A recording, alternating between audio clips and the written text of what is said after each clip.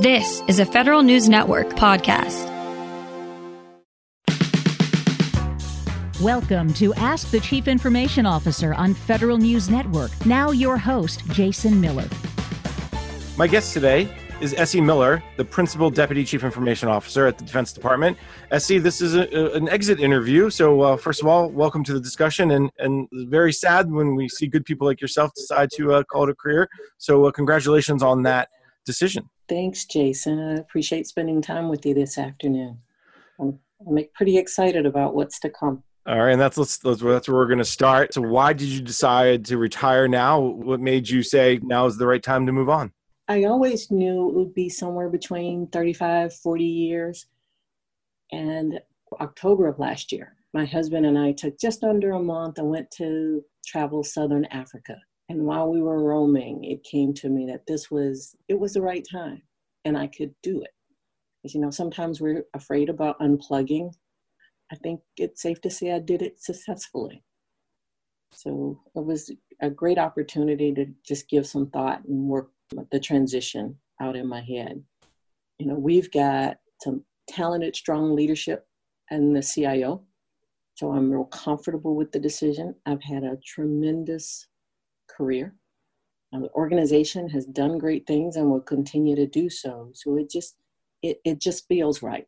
Mentors have always said, I'd know when it was time, and I feel like this is it. And I think that's the key. When I talk to a lot of people who leave federal service after a long time, are they comfortable with it? Do they have that kind of push? What's happening in their lives? So I guess that's the next question. Are you done? Are you going to come back in any sort of consultant contractor, or do you think you're just going to go and as soon as we get past this COVID thing, explore the world and enjoy retirement? I'm not quite sure yet, Jason. First priority is to decompress a bit, spend a little time with the family. And my husband and I had intended to do a fair amount of traveling, but of course with COVID-19, we'll probably delay that for a bit. But I also have elderly parents, and this will give me an opportunity to spend a little bit more time with them than I have over the past few years. And, after decompressed for a bit, then I'll give it some thought. I'll explore. Just not quite sure what that looks like yet. And that's actually a good thing, right? A lot of times people want to go jump right back into the fray after a week or 2 weeks or whatever it was. So, enjoy that. You deserve it, right? Because as you said, you mentioned how many years in government, discussed your career a little bit, and it wasn't all at DOD. You worked, I think, across the military services. Interesting story. In undergrad, my plan was to become an accountant. So I was all set my senior year to transition to graduate school, work on my MBA. Thought I had a well put together plan, and then realized, you know what? I wanted to take a break from school. I was just a bit tired of academics. And fortunately, the Air Force had just started the Palace Acquired Intern Program. It was a great opportunity for recent college graduates. And because of my mix of math and computer programming courses, they offered me a position as an entry-level computer programmer. I knew absolutely nothing about the military other than having family members who served, but I knew absolutely nothing also about a civilian career with the military or even the Department of Defense. Just had not crossed my mind. So I started my career in Montgomery, Alabama, and spent my first 7 years there programming old languages that we won't even mention in different functional areas. I started in medical and comptroller, financial systems. Just a great foundation, as it was one of the largest software production organizations in the Air Force, and it was a great place to get started. About 7 years in, I was offered an opportunity to move to Langley Air Force Base Air Combat Command. And it was my first exposure to the operational side of the Air Force. So quite intriguing, as I was on a base with an active flight line, watching the fighters go by, and focused initially on airborne command and control, embedded software and comm infrastructure in some of the command and control platforms. Went from there to focusing on deployable command and control, which was my exposure to our tactical systems. And then with space command and control, MILSTAR, Spectrum, All of those things that we're focused on today, I got my foundation early on. My first move further east to the Pentagon was in 97 as what we call a career broadener. And that's when you take a civilian out of their normal skills or expertise and give them something different to do, expose them. So I went from focusing on software development, and systems engineering to more strategic planning. And that's where I got my introduction to the PPBE, or the planning, programming, budget execution process, which was great because everybody who considers being a leader in Department of Defense needs to understand how the money process works. But it was my first exposure. You might remember back then we were focused on eGov and how we transition processes out of the norm that we were used to in military standards to more commercially based systems. That's where I got my start on writing speeches for the senior leaders that I was working for, and exposure to, we call them the graybeards now, and which gave me a whole lot of insight and advice on career planning and how the military operates and things to consider that, civilians may or may not get throughout their career. From there, a launch out to Utah, place I never imagined going, but it was an opportunity to go out and take on the responsibility of a CIO and IT director at one of the largest depot bases in the Air Force. So just, again, a tremendous opportunity to test my leadership and supervisory skills. And it was there that launched me into the world of senior executive service. So my high point was coming back to the Pentagon as an executive. So from there, as the CIO for the Headquarters Air Force, which meant my focus was on the Air Force footprint in the Pentagon and in the National Capital Region, over to the Army as the CISO for a couple of years. And then my first look at OSD as the DoD CISO, replacing Richard Hill. And then Secretary Shanahan offered me an opportunity to be the acting CIO for a while, which was something I never would have imagined, but was just a great opportunity, very humbling and very eye-opening at the same time. And then when Dana was confirmed, I was even more humble when he asked me to stay on as his partner, as the principal deputy. So Jason, quick rundown, but an amazing career. Nothing that I would do differently, even with a few surprises throughout, and nothing that I take for granted. Just a tremendous opportunity. It's a fascinating ride you went through in so many ways. As you said, you kind of said, let me take a break from school and go back. Did you ever end up going back and get your MBA? I did. When I settled in at Langley, I started and finished my MBA while I was there. So it was pretty cool to do it, and had not taken in consideration the idea of doing it with folks or peers that I worked with at the time. So some of the same folks I work with during the day were in classes with me in the evening, which, as you can imagine, made for some great lifelong relationships as well. That education, I'm sure, has also come in handy because as you learned through the experience of the broadening effort that you did, when you came over to the Pentagon for the first time and you got exposure to the planning, the policies, the funding issues, the strategy side, that MBA piece probably played a huge role in your ability to not just talk the technology, which you could do, but now talk the business side. Because as we hear so many times, the CIOs who can do both are the ones that are worth $1 million or more.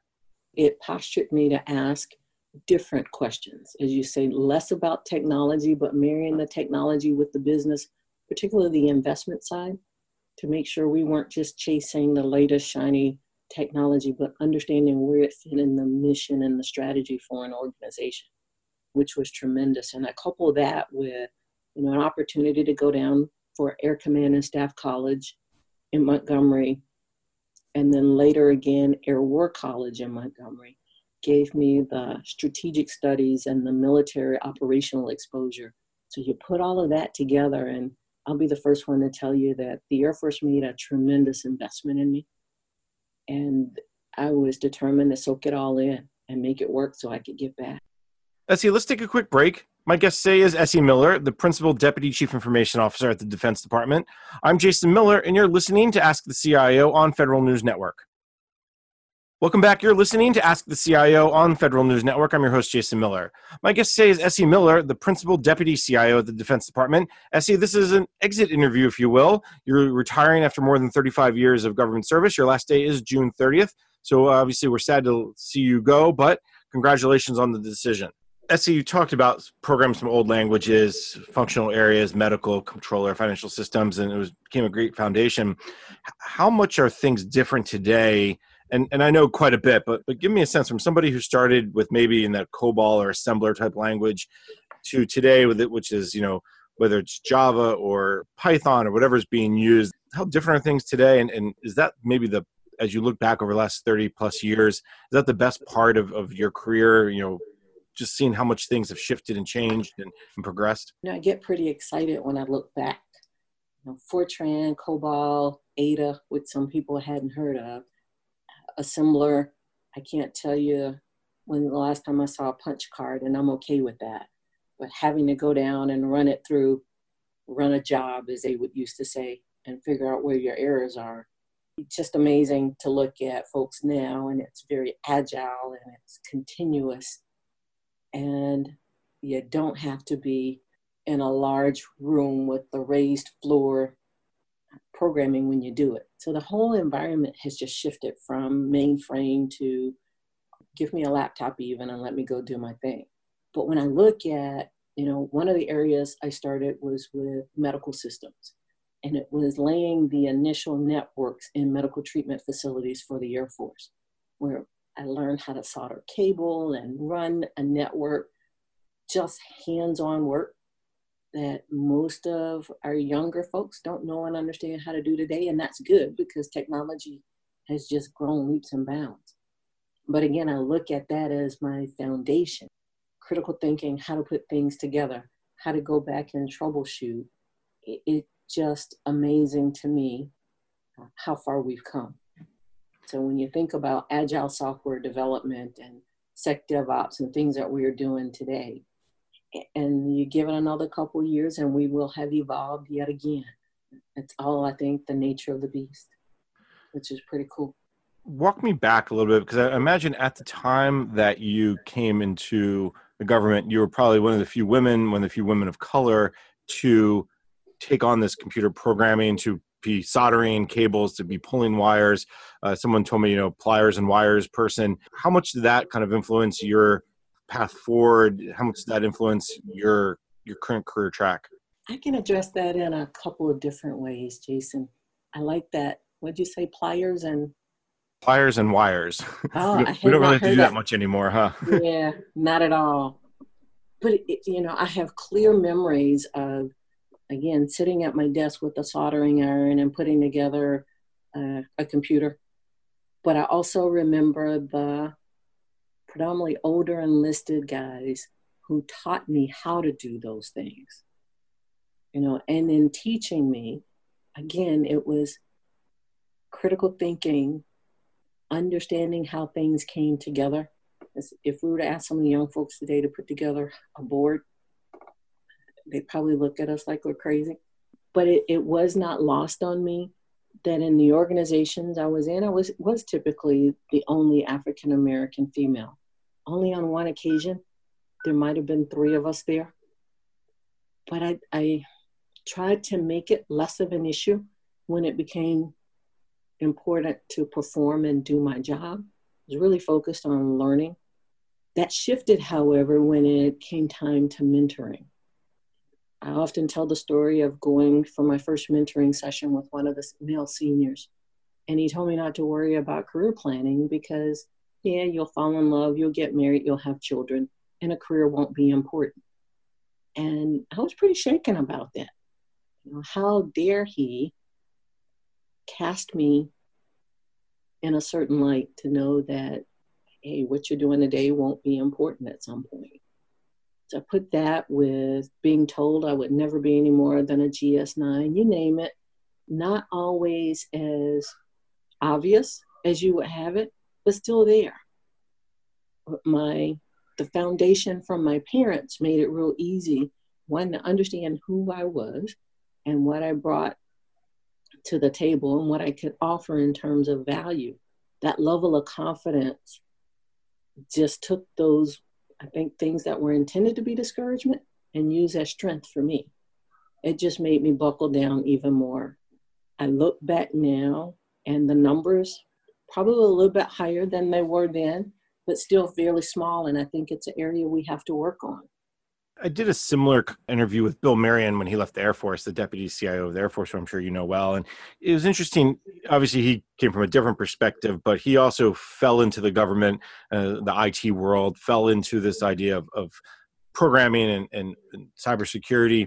And one of the big things he talked about, and maybe I'll ask you to kind of touch upon as well, is if looking back over his career, the one thing he would have spent more time on, the one thing he would have really pursued much more broadly and in a bigger way is the training aspect, is that mentoring piece.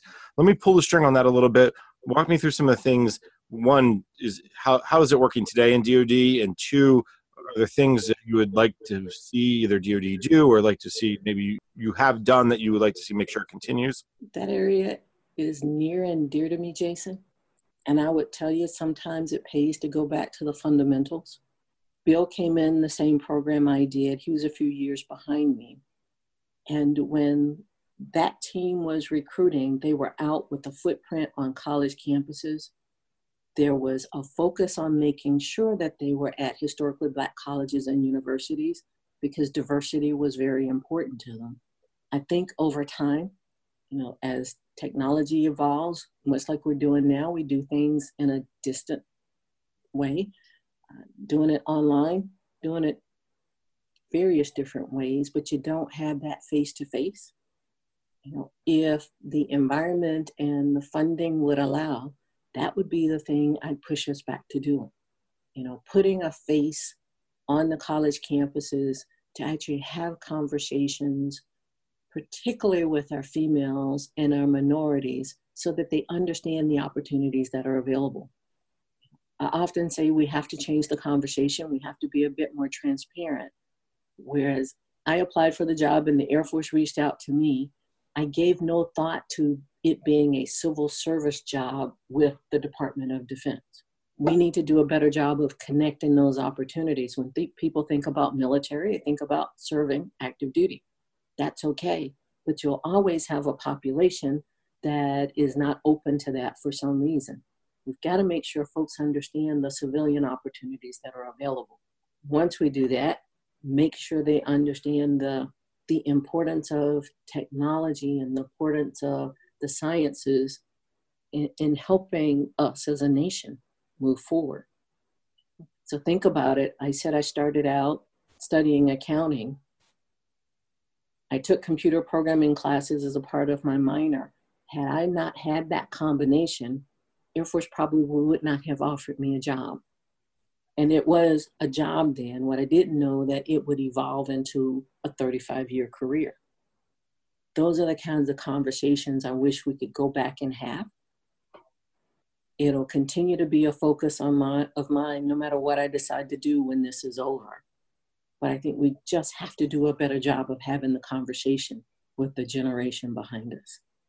Couldn't agree more. One of the biggest shortcomings, I think, across all of government, not just DoD, is explaining what is government service, how does it work, why is it important, and it's just I think that's the missing piece is that understanding that you point to in stark detail. Let's talk about your career a little bit and some of the programs and projects and accomplishments. When you look back over your last 35 years, any programs or projects or anything that stands out to you that you'd like to highlight? The one that always comes to mind for me, Jason, is when we moved to the Common Access Card. We all carry them today.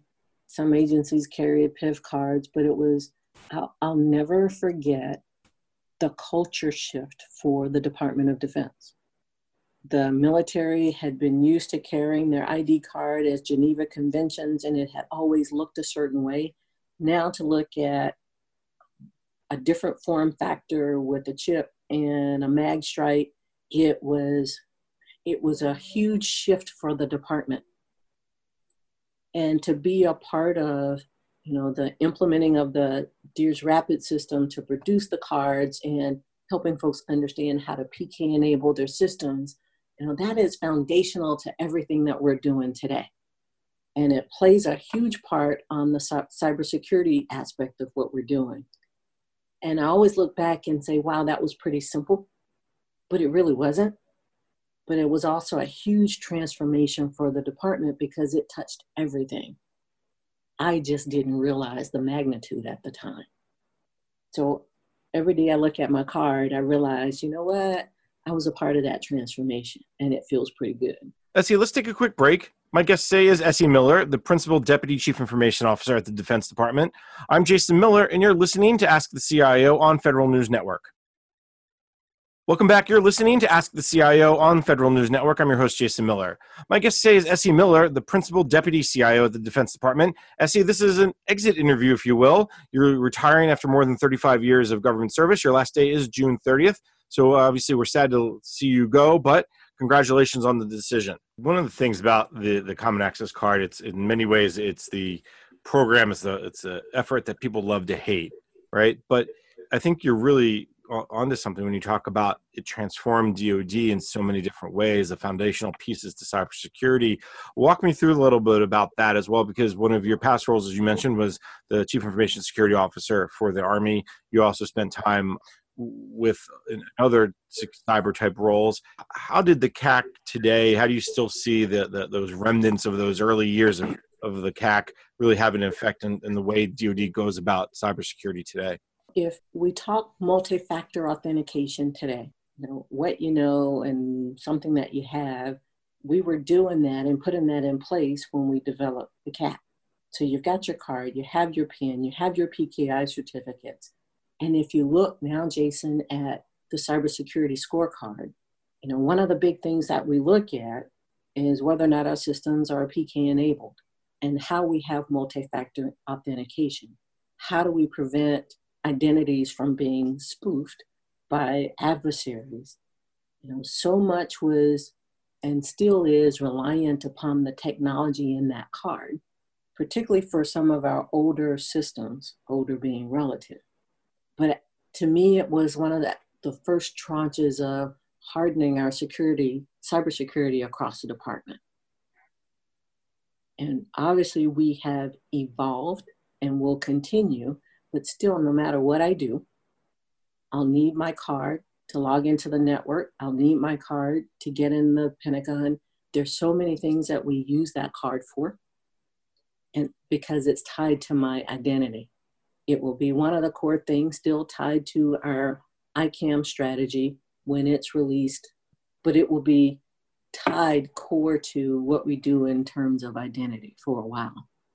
And even with the move to derived credentials, even with the recent surge of remote teleworking, so many laptops, so many people are still using their Common Access Card to log on to the network, as you said, to authenticate at least to the computer. And then it's also the beginnings or the basis of the move towards zero trust. I know, talking with the folks at DISA, for instance, there's some pilots going on there, National Security Agency and Cyber Command. Walk me through a little bit about, maybe the future of since we're talking cybersecurity, where do you see it going? What are some of the things being put in place today, again, enabled by the CAC, that will kind of start to play out in 3, 5, 7 years from now?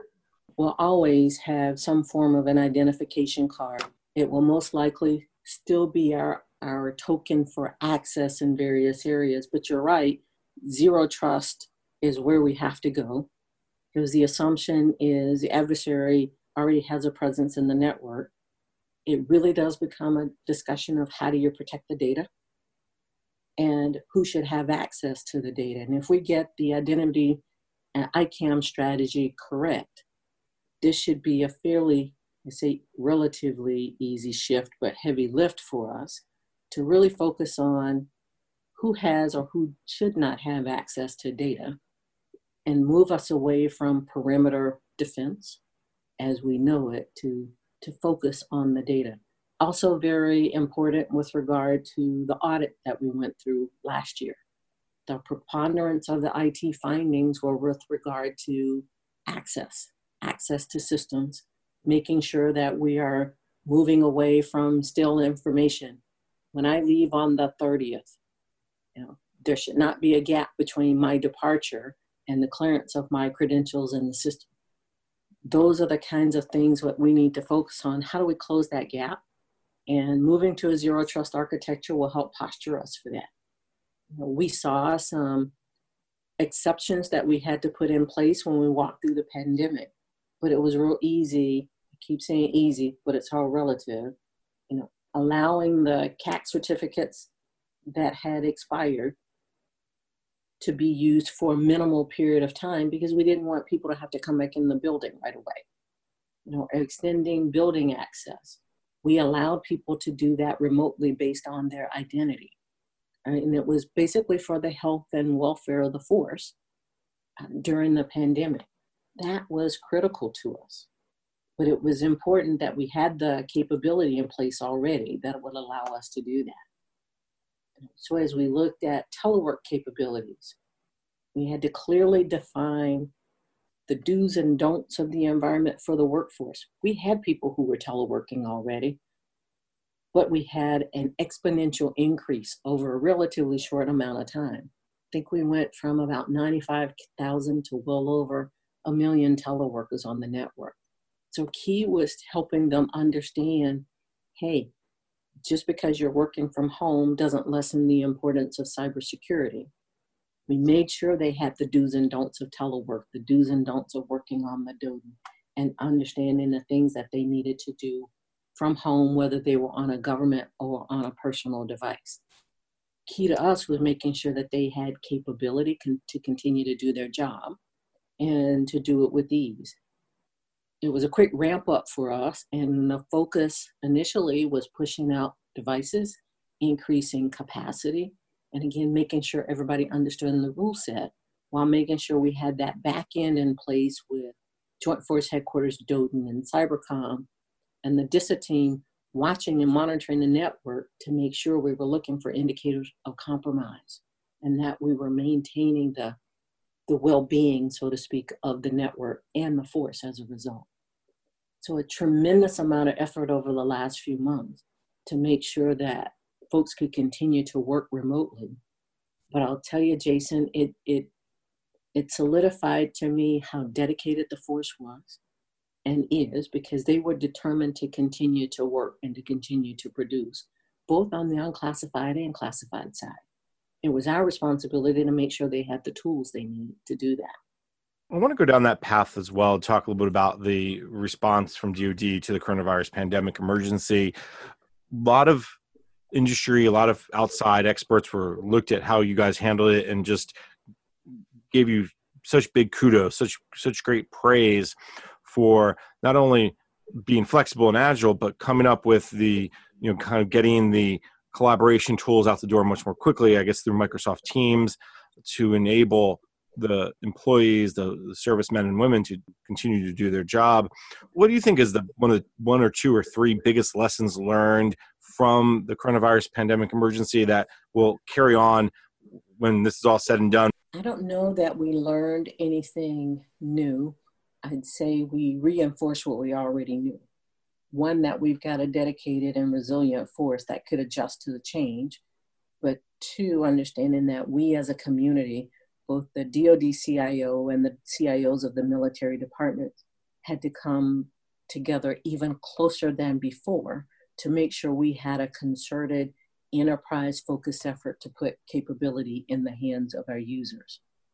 We stood up the task force almost immediately, focused on equipment, what type of funding we need, what kind of capacity we need, and understanding the user force, because we started this with a conversation of what type of users do we have and what type of capability that needs. So that ranged just from the individual who only needed access to email to someone that needed access to email and files and collaboration.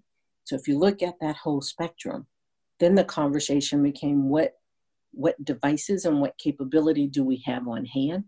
And what are those things that we need to come up with fairly quickly to put in place? Out of that, CVR was born, the commercial virtual remote capability. We had a significant population across the department who had already fielded some version of Office 365. We knew there was a collaboration capability in that. So we decided and worked, the DISA team worked their magic to make sure that we had a contract in place and a partnership to push the capability out as quickly as possible. One of the huge lessons in that was, as we began to push it, we got ahead of educating the users.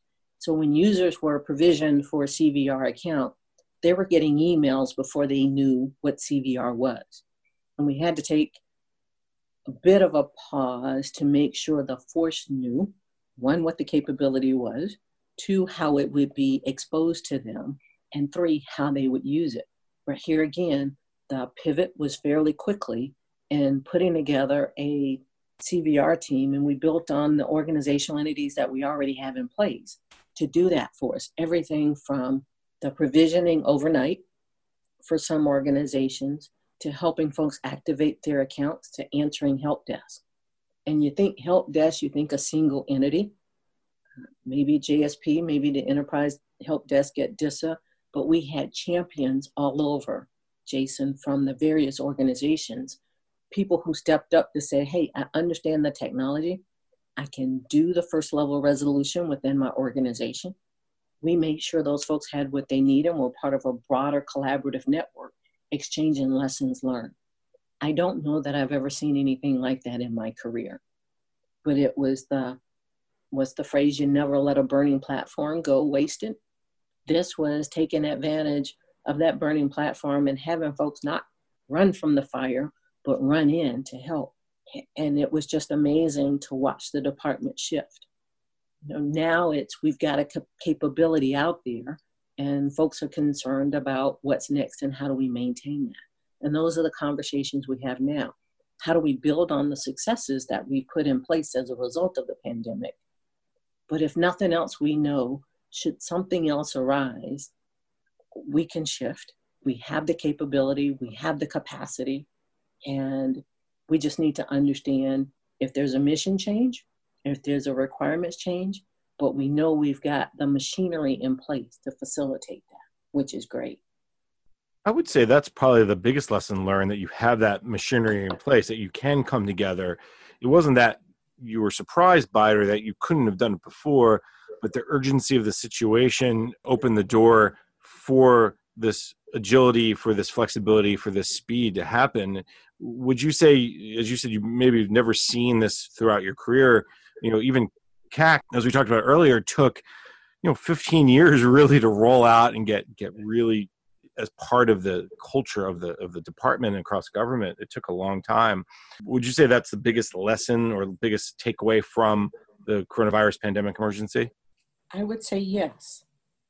And the lesson that we can do it at a pace that we don't normally operate, and we could do it at scale. But in doing that, we took some risks and we made some quick decisions. But we know what we need to do that going forward. We know what kind of conversations we need to have. We have a clear idea of what the network looks like. We have a clear understanding on the range of users that we have. And again, it was not without hiccups throughout the process, but I don't know that anybody would tell you we were not successful in this effort. Essie, let's take a quick break. My guest today is Essie Miller, the Principal Deputy Chief Information Officer at the Defense Department. I'm Jason Miller, and you're listening to Ask the CIO on Federal News Network. Welcome back. You're listening to Ask the CIO on Federal News Network. I'm your host, Jason Miller. My guest today is Essie Miller, the Principal Deputy CIO at the Defense Department. Essie, this is an exit interview, if you will. You're retiring after more than 35 years of government service. Your last day is June 30th. Talk about the to-do list that you're leaving. And I know that John Sherman, who's taking over for you as Principal Deputy CIO of DoD, has been on board, I guess, since early June. So there's some overlap between you and him. So you're able to kind of, if you will, show him the ropes, show him where all the potholes to avoid are. Give me a sense of what are some of those things that maybe you're leaving for him on his to-do list. We started this year, Jason, as the year of execution for the digital modernization strategy. And John has been a tremendous partner from the Intel community for us for a while now. And him stepping into the role, He'll be the perfect partner to push the execution of the modernization plan. He's got great opportunities ahead. We've established the chief data officer. We're publishing a strategy this summer. We'll stand up an electromagnetic spectrum office here soon to address spectrum needs across the department. IT reform will remain a focus across the Fourth Estate organizations. My advice to him would be to continue to build on what we've already put in place, further establishing the governance process and the relationships with the military CIOs, particularly as we focus on modernization tasks. He, of all people, has a great opportunity to bridge the IC and the DoD IT communities, because there's so much we're doing that links together. But most of all, I see his role as taking care of the team and enabling them to succeed. There's so much on the plate to do with the digital modernization strategy. I see that as the right focus. The modernization strategy, I think, will endure because we've got the right things between cloud, C3 data, cyber, and AI. We've addressed all of the things that we need to look toward in the future. John will be a great champion of those things. So I'm really excited about him coming into the organization. It's not often we get time with our successor in a transition like this, but thanks to the pandemic, we had a bit of a gift. So we are spending the last couple of weeks together, and he is just really excited to be a part of the organization. Let me dig just a little bit deeper on some of those other areas that you mentioned. You mentioned the CDO has been named. You're publishing, a data strategy. Is that the strategy you mentioned? Yes, this summer. And then also the IT reform across the Fourth Estate is something else that we followed a lot. Is this something that your office specifically has been kind of working with DISA and others to consolidate and get rid of redundancies, and if you will move to shared services? Yes, we've been working shared services and the President's management agenda for a while. Internal to the department, that's all captured under the IT reform umbrella. Cloud adoption, the reduction of data centers as we move to the cloud. We're looking at establishing an enterprise help desk. And the key is really, we have so many pockets across the Fourth Estate that are doing the same thing. How do we become more effective in providing those services from a central location where applicable? Or how do we look at distributing that capability differently? It all turns to how we're doing business in the department and how do we do it effectively. We want the folks at Cybercom and JFHQ Doden to have a clear vision of what is on the network, what we have to protect, and IT reform gives us an opportunity to reduce that footprint a bit and have a clear view of what's on the network. We are working with all of the CIOs in each of the Fourth Estate agencies to make sure that they are focused on the areas under IT reform, but under digital modernization writ large. So that, go back to the way we started the conversation, I grew up in a functional area, either finance or medical or logistics. There are certain things that are core and common across all of those from an IT aspect. We need to look at that from an enterprise where we can. And that's where IT reform will help us. As you talk to John, and as you guys kind of work together over the last month or so, was there and obviously John's an experienced person. He's been a CIO at the IC. He worked over at the CIA. At the same time, DoD is a different type of organization. It's not the same as CIA. It's not the same as the IC. Was there one piece of advice or one lesson you learned that you would pass on to John or whomever else in the CIO community, whether it's they're coming to DoD or whether they're just a CIO at a civilian agency, based on your experience and based on the things you've seen and heard and learned? Well, I'll tell you, we've been focused over the last week or so on making sure he knows who his strategic partners are in the building and building those relationships. The intent is to understand the various mission areas and how we connect with them. For so long, IT was a enabler. I think John clearly understands that we focus, and the goal is to be mission partners so that our various PSAs and organizations know to come to us early on when they've got a goal or a strategy that they're looking to achieve, so we can help shape that from a technology aspect. But my big thing with them is, getting to know the key relationships in the Pentagon. So it's real easy to pick up the phone to ask for help, or folks pick up the phone in return and call him. It's a zero-sum game with regard to dollars, and we need to make sure we're investing in being good stewards. And again, coming back to taking care of the team such that he's enabling them to succeed. All things I think John will do very well with. And actually, it makes it real easy for me to leave, Jason, because I leave the organization, I think, in a great space.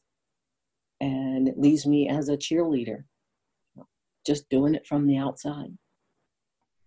Essie, I've very much enjoyed our conversation. I see we're just about out of time, but before I let you go, I always like to ask this question of someone who's been in government for a long time and has seen a lot and seen how much change has gone on. If there's one or two things you could change about federal IT, what would it be? If you could wave a magic wand and say, I want to get rid of X or add Y, what would that be? A couple of things. We're seeing change occur now, but the world, as we've talked about, has changed so much over the last decade. Our processes have not necessarily kept up. We've moved from purchasing large systems to focusing on capabilities that evolve quickly. We need flexibility in the acquisition process and in the funding process so we can be a bit more agile. But the good news is our acquisition and comptroller communities are already working on that. The thing that's near and dear to me is we need to continue to look at how we bring in talent. The next generation won't stay for 35 years. It's just not the culture. So we have to figure out how we become more flexible in our hiring. And that next group of leaders may be someone who swing between industry and government. We have to figure out how we allow that to happen and how to identify the talent and skill set we need. It's just that we're developing it or we're bringing it in from the outside. But most of all, we've got to figure out where our next generation of leaders are coming from. All great things, all things that we're looking at in the department already. And my encouragement would be to continue focusing on those things. I've had a tremendous career, wouldn't take anything for it, but it's time to let the next group step in, and it's time to take a break. All right, and a well-deserved break at that. Let me thank my guest. Essie Miller is the Principal Deputy Chief Information Officer at the Defense Department, at least for a few more days. Essie, thank you so much for your time today, and of course, thank you for your service to the country. Thank you, Jason. I'm Jason Miller, and you've been listening to Ask the CIO on Federal News Network.